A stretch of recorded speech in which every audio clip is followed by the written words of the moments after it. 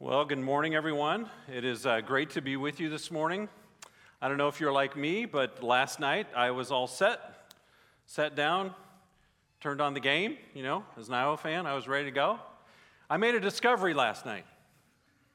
I realized there's a lot of other games on at the same time. It's amazing. Anyway, that was a hard one. Sorry. It's great to be with you. Thank you for coming out. It's just a great day today, and I'm always glad to be here, and I'm glad that you're here as well. I want to say just a quick word about this series, Allowed to Journey. I think it's really grown out of a value that we have, and that value is this, that everyone is welcome. Whether you're on the curious side or you're on the committed side, wherever you are welcome to come here. And so we're all at these different points and different places on this spiritual journey, and we want to honor that. I will say from our side, from the church, our mission is really to point you in a direction towards a person. And that person is Jesus. And we want to help you take next steps towards that person. And so that's really what we are called to do. And, so as we go on this journey, one of the things that we say is that we don't want you to go alone, right? We need friends. We need friends on the journey. And so that's really what I want to talk about this morning. We need the kinds of friends that will help us on the journey. In fact, the kinds of friends that we have in our life really is significant. In fact, I ran into this quote by a popular teacher, author, Andy Stanley, and he made a pretty provocative statement about friendship, and this is what he says. He said, "Your friends will determine the quality and the direction of your life." That's pretty significant, isn't it? Well, as a matter of fact, the Bible kind of backs that up. In fact, I did a quick study on the book of Proverbs. If you do a study on friendship or friends, particularly in the book of Proverbs, you will come up with all kinds of different verses. But one of the verses there, it says this in Proverbs 18, verse 24. "One who has unreliable friends soon comes to ruin, but there is a friend who sticks closer than a brother." Wow. So whether you've been on this journey, this spiritual journey towards Jesus for 30 minutes or 30 days or 30 years, we need next level friends to kind of help us. Sometimes we call them spiritual companions or mentors, or accountability partners. Today, I'm going to use the term guide. We need guides who will help us become all that God created us to become. In particular, I want to focus on how can we be the kinds of friends that actually help our friends on that spiritual journey. How can we become those spiritual guides? In fact, that's our mission. I love Brenna mentioned that. And that was the focus of their seminar yesterday, or their conference yesterday. How can we help people journey? How can we help people encounter and then follow Jesus, then be on mission for Jesus in this broken world? That's really our journey. In fact, our mission is to pass the torch to that next generation. So what does it look like to be that kind of a guide or a spiritual friend who can help others? So I want us to look at a couple different passages of Scripture. The first is 2 Timothy, okay? 2 Timothy chapter 2. And just the context of this book is that Paul is actually in prison, and he's writing to his apprentice, young Timothy, the next generation. He's saying, Timothy, look, I need you to know something. I need you to be the kind of person who can invest in that next generation. In fact, he says it this way: "You then, my son, be strong in the grace that is in Christ Jesus. And the things you have heard me say in the presence of many witnesses, entrust to reliable people who will also be qualified to teach others." It's interesting, isn't it? In fact, in chapter 1 of this little letter that Paul writes to Timothy, he starts out by celebrating the fact that, hey, Timothy, I saw this faith in your grandmother, and I saw it in your mother, and now I believe that this faith lives in you. And so what does he say? He said, don't be timid, don't be shy. Fan into flame this gift of God, this gift of faith. People have invested in you, Timothy. Now it's your turn to invest in others. In fact, that's really what Paul's saying. People invested in me. I'm now investing in you. And Timothy, what I want you to do is go and invest in others. Be the kind of friend who can help them on their spiritual journey. Be their guide. So, what does it look like? I want to talk about some characteristics of what those spiritual guides look like. And one of those things I think that Paul says to Timothy, he begins with this simple idea. We need to be growing disciples ourselves. If we are to be spiritual guides for others, can we be growing disciples ourselves?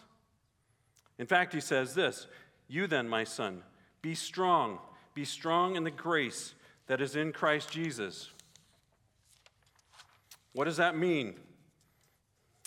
Well, he encourages them to be confident, be courageous, be assured, be rooted and grounded in the grace that is in Christ Jesus. People have invested in you. Now you be strong in this faith journey. Continue in this journey. The crazy thing is that Jesus did something similar to his own disciples and to us. In Matthew chapter 28, I want to read some verses there. Now, the interesting thing is this. Most of us know verses 18 through 20. We know that as the Great Commission, but we sometimes pass over these first couple of verses. So I want to read them. It says in Matthew 28, verse 16, this is after the resurrection. Jesus is making appearances, hanging out as a resurrected Lord with his disciples, and he's about to ascend back into heaven. And then he says this, "Then the 11 disciples went to Galilee, to the mountain where Jesus had told them to go." He told them to go up to the mountain. And when they saw him, they worshiped him, but some doubted. That's a fascinating thing, isn't it? Then Jesus came to them and said, "All authority in heaven and on earth has been given to me. Therefore, go and make disciples of all nations, baptizing them in the name of the Father and of the Son and of the Holy Spirit, and teaching them to obey everything I have commanded you. And surely I am with you always to the very end of the age." Now, some of us know that second half of that, right? We're to go and make disciples and that whole thing. But I think we sometimes forget the first part. Before Jesus sends them out to do something, he invites them to a place to be with him.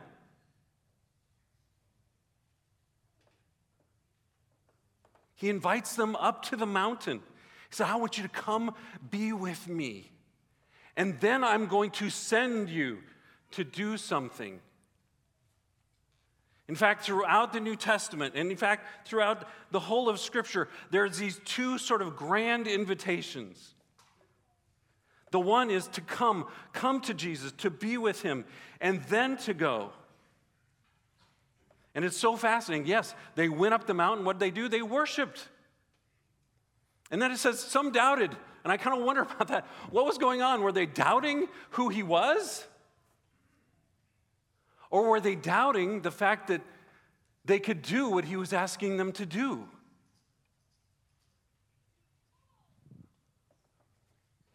Maybe some of you even came in this morning with this idea, well, Brian, how can I be a spiritual guide for someone else? I barely get this. The funny thing is, Jesus commissioned them all, even the ones who had doubts. He didn't say, well, you've got to figure it out. Okay, you're good. No, he said all of them. They were commissioned. We're all to go. He commissioned them. But he first invited them to come to him. So what does a growing disciple look like, friends? If we are to be a spiritual guide for others, what does a growing disciple look like? Well, this is how I say it. Am I creating time and space in my life to be with Jesus? Am I willing to go up the mountain, kind of be with him? Am I opening this up? Am I learning how to listen and to hear and to respond and to keep company with him, to have this sort of conversational relationship with him?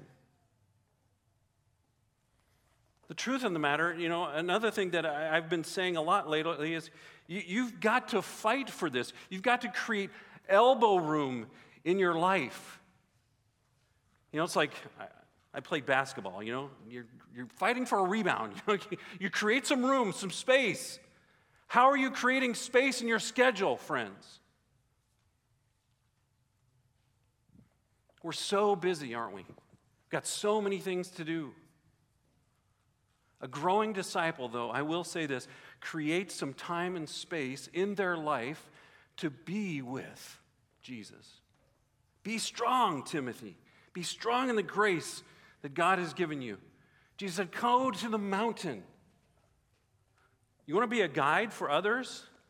Just create a little bit of space for Jesus to work in you. That's the first thing, or first characteristic. Here's another characteristic, I think, of those who are willing to be spiritual friends or guides for others. They develop a people focus. They develop a people focus. In fact, Paul said to Timothy, entrust to reliable folks, friends. I love what the Gospel of John says about Jesus in John chapter 1. This is what the Message says. The Word became flesh and blood and moved into the neighborhood. He came to be one of us. Jesus came to be with us, and he was immersed in a network of relationships. He loved hanging out with people. Shocking. He actually liked us. In fact, I don't think we can overlook the most obvious element of his ministry on earth. It was personal relationships. It was life on life. It was doing life together. In fact, you have two sets of brothers, Andrew and Peter, James and John. Where did he go? He went to where they were working, at the docks, where their boats were. They were fishing. And what did he say? Hey, come and be with me. Come follow me.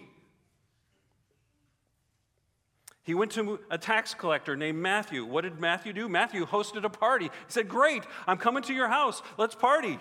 And he did. Jesus and his fellow sinners gathered together.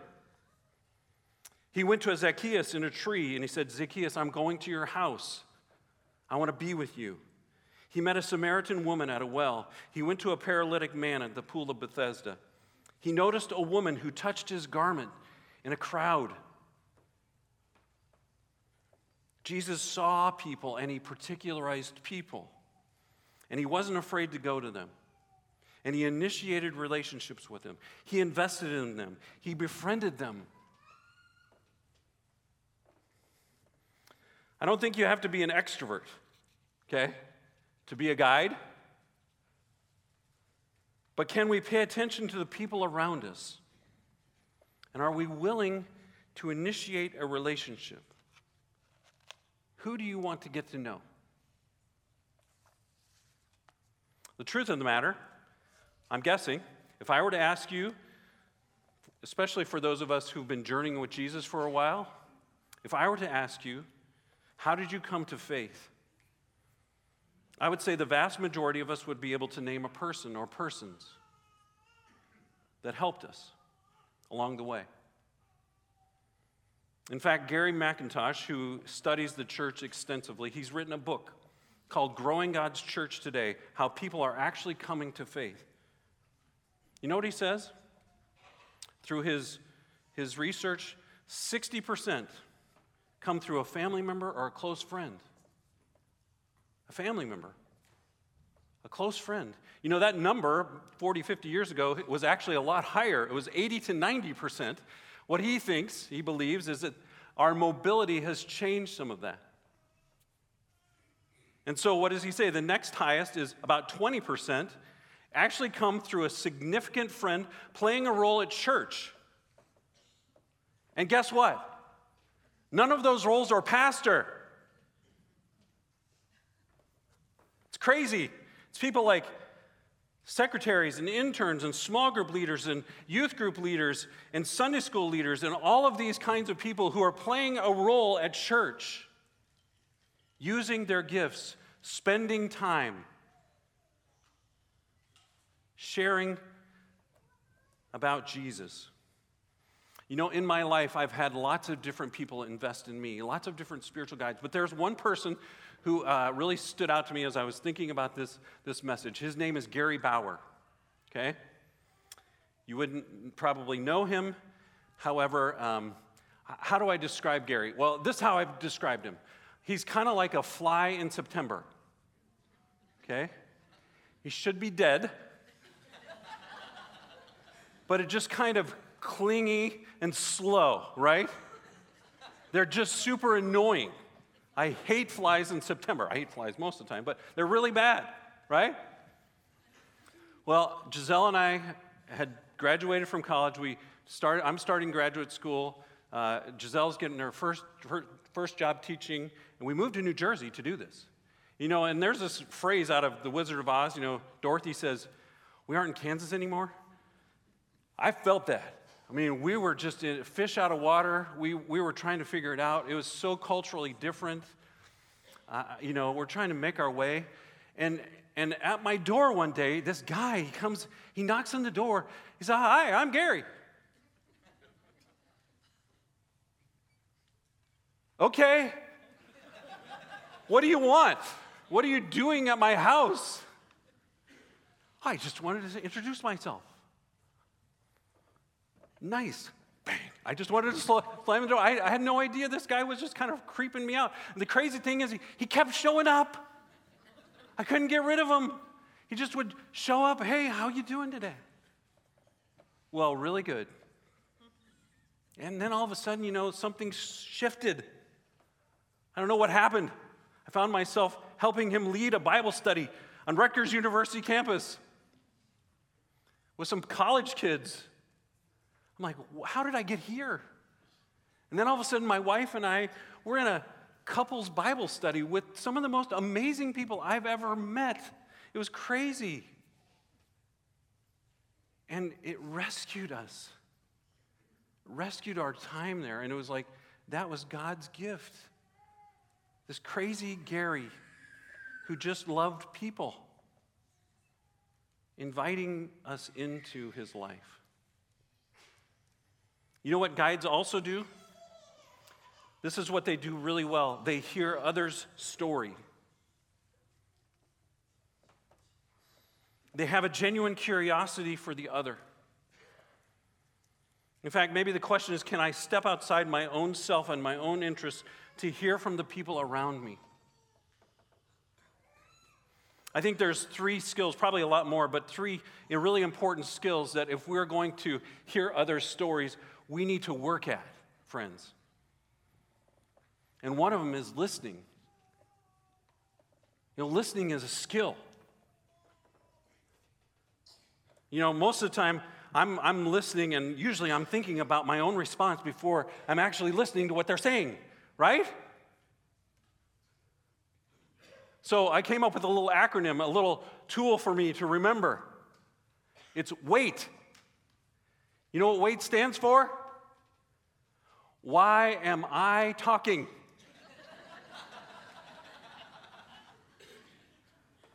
I need to be quiet. I need to stop. Just respond in the moment. Listen. Listen well. You know, how can I have good listening skills? Can I come alongside the other to discover what makes them tick? Where is God at work? Can I ask good questions? That's another skill.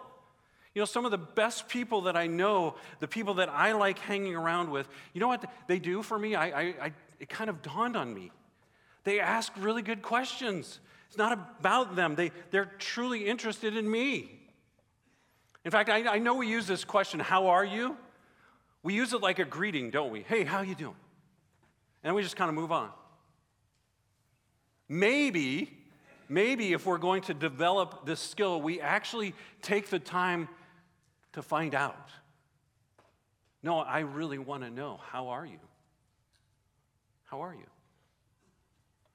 Or maybe we ask things like, hey, what's going on in your life? What's a current challenge in your life? Or what causes you to lose sleep right now? Or what's your favorite way to spend a day off? I really want to know. Wow. What's the best vacation you've ever been on? Why? And why? What makes you tick? Can I ask good questions? Can I seek to know the other? Then another skill I think that we need to develop if we're going to be these spiritual guides who hear other people's story, we need to pray for them. And prayer is a skill, friends. You know, as I was thinking about prayer, I was thinking, you know, most of the time, my two greatest motivations for prayer are help, right? I was praying coming in to today, and, you know, from Grundy Center, I was like, oh, God, help. I got to make a little presentation today, you know, or help me with this test, or help me, you know, get through this next little bit, you know, because it's crazy, and or whatever. Help. It's all about me, right? It's my self-worth, my self-promotion. Me. Help me, God. I'm really good. I'm really motivated to pray when I'm thinking about me. I'm also really motivated to pray when I'm afraid. Like, I'm not sure about the future. I've got this health concern, or my kids, or whatever it is. I'm super motivated to pray when I'm afraid. But it seems to me if we're going to hear others and be a guide for others, this is the one time I can actually be motivated out of love.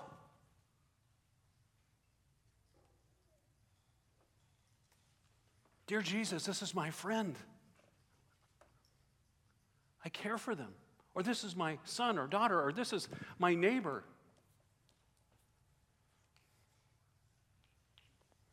You know, I had a friend and a mentor, a spiritual guide, if you will, who would often pray for me. And man, he would pray in ways I was like, oh. I said, dude, when you pray, it's like you're seeing my soul. And I said, could you tell me, teach me? He said, you know, I once read that psychologists say that we have these basic needs, or he called them thirsts. There's 5 basic needs. We have a need for security. We have a need for love and acceptance, a need for recognition, a need for new experiences, and a need for freedom from guilt. Now, you're not going to remember all that, right? But he said, those are powerful motivations in people's lives. And so I started paying attention. What is my friend motivated by? What does he need? And then I remembered this verse from John chapter 7, verse 38, where Jesus said this. He said, whoever believes in me, rivers of living water will flow from within them. Wow. Do you hear what he's saying? Whatever thirst I have, whatever thirst my friend has, Jesus can actually quench that thirst. Whatever it is. That longing, that desire. And am I learning how to pray for people like that? You know, another thing I think guides do well over time is they learn to share their story. To share their story. Paul, who was a guide to many, shares his story in the book of Acts. One place in particular, towards the end of Acts, he's actually on trial, and he's speaking to a group of Gentiles and Jews and fellow Christians. And rather than sort of defend himself, he just tells his story. And this is what he says, I too was convinced that I ought to do all that was possible to oppose the name of Jesus of Nazareth. And that is just what I did in Jerusalem. On the authority of the chief priests, I put many of the Lord's people in prison, and when they were put to death, I cast my vote against them. Many a time I went from one synagogue to another to have them punished, and I tried to force them to blaspheme. I was so obsessed with persecuting them that I even hunted them down in foreign cities. You know what Paul is doing? He's saying, I was here, and God took me to another place. That's his story. Now, most of our stories aren't quite as dramatic as that. Let's just say that, right? But we all have stories to tell, and we don't need to be salespeople for Jesus. It's just more important for us to bear witness. What has God done? Where is he taking you from? Is he taking you from here, and now he's moving you to here? That's a story. Don't be afraid to share it. You're the only one who will. You're the only one who has your story. No one else can share it for you. Here's the other thing. The thing is, we don't just worship a crucified Savior, we serve a risen Lord. And so here's the deal with that. He's still active, he's still speaking, he's still engaging, and so I know that he is active and engaging in you and in me. And we need to be telling those stories too. Where is God at work in your life right now? Not just back then, but right now. What are you learning? In fact, I had this a crazy experience just a few days ago. Long story, but a cousin of mine, we've kind of reconnected. He lives in San Francisco. His name is Adam, and about once a month, we get on Zoom together, and we connect with each other. It's like we've become spiritual guides for each other. It's great. It's amazing. And I would say at the end of our time, he'd say, hey, how can I pray for you? And he was asking me, how can I pray for you? And that morning, I remember I was in my office, and I was thinking about my daughter. That girl, she keeps me humble, right? So she's on a solo hike in Olympic National Park, about a 40-mile hike, by herself. Did I say that? The solo hike. And for a whole week, I literally had no connection. She was off the grid, right? So this dad was getting a little concerned. And that morning, I remember praying. I said, God, it would so be nice just to hear from Lydia. And I'm speaking those words to Adam. And as I'm speaking those words, I get a text. Hey, Dad, it's Lydia. I'm okay. I'm on my way home. Wow. That was such a gift. It was truly God answering a prayer right in that moment. It was powerful. We need to tell those stories to each other because it's so encouraging. It's so good. Tell your stories. Here's the other thing I would say. I just want to leave this. We also share God's story. And God's story is different than my story. You know, sometimes we kind of approach it in such a way with, how God sort of wiggled into my life and, makes it part of my story. No. That's not how God works, friends. See, God is the Alpha and the Omega, the beginning and the end. God is that overarching story to all of our stories. It's my story that sort of fits, this tiny little story fits into his story. And we need to know that story, friends. And we need to share it, and we need to share it well with people. We are the guardians of that story, we his people. We are the voice piece, the ambassadors of that story.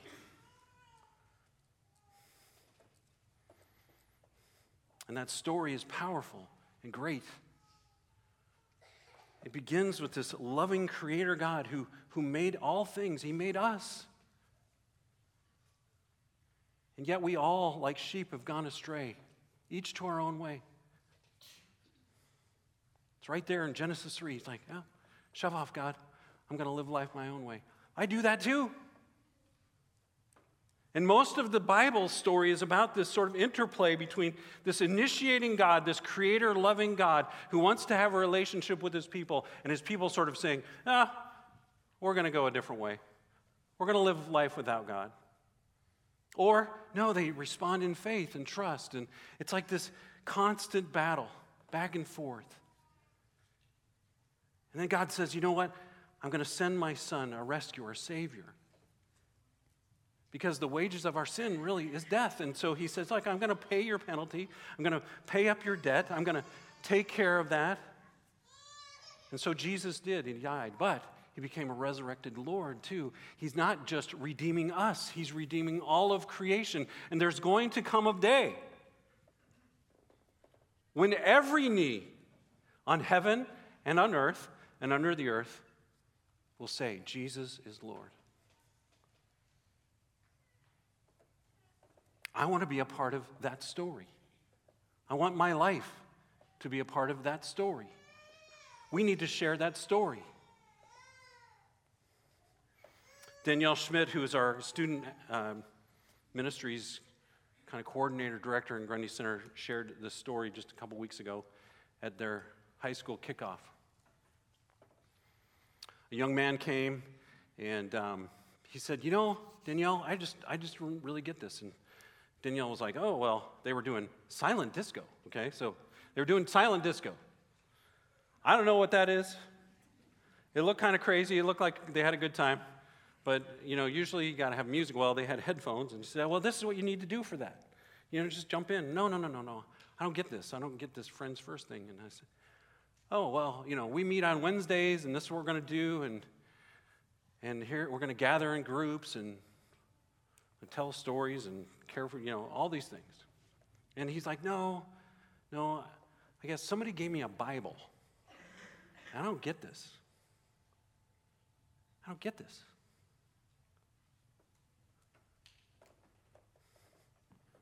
That's what being a guide. We share our story, but we share God's story.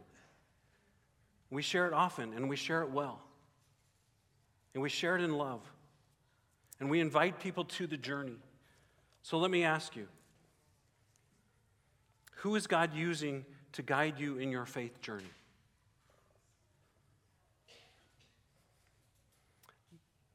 The second question is, who are the people in your life that God might be nudging you to influence, to be a guide, to pray for, to listen to get to befriend and know?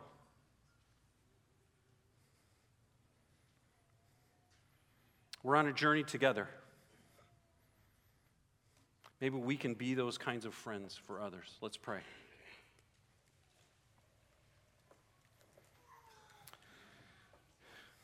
Dear God, I thank you that there are people that you have used in my life and in many people's lives here in this room to help us to understand who you are. God, I would pray that all of us would take one more step closer to you, towards you.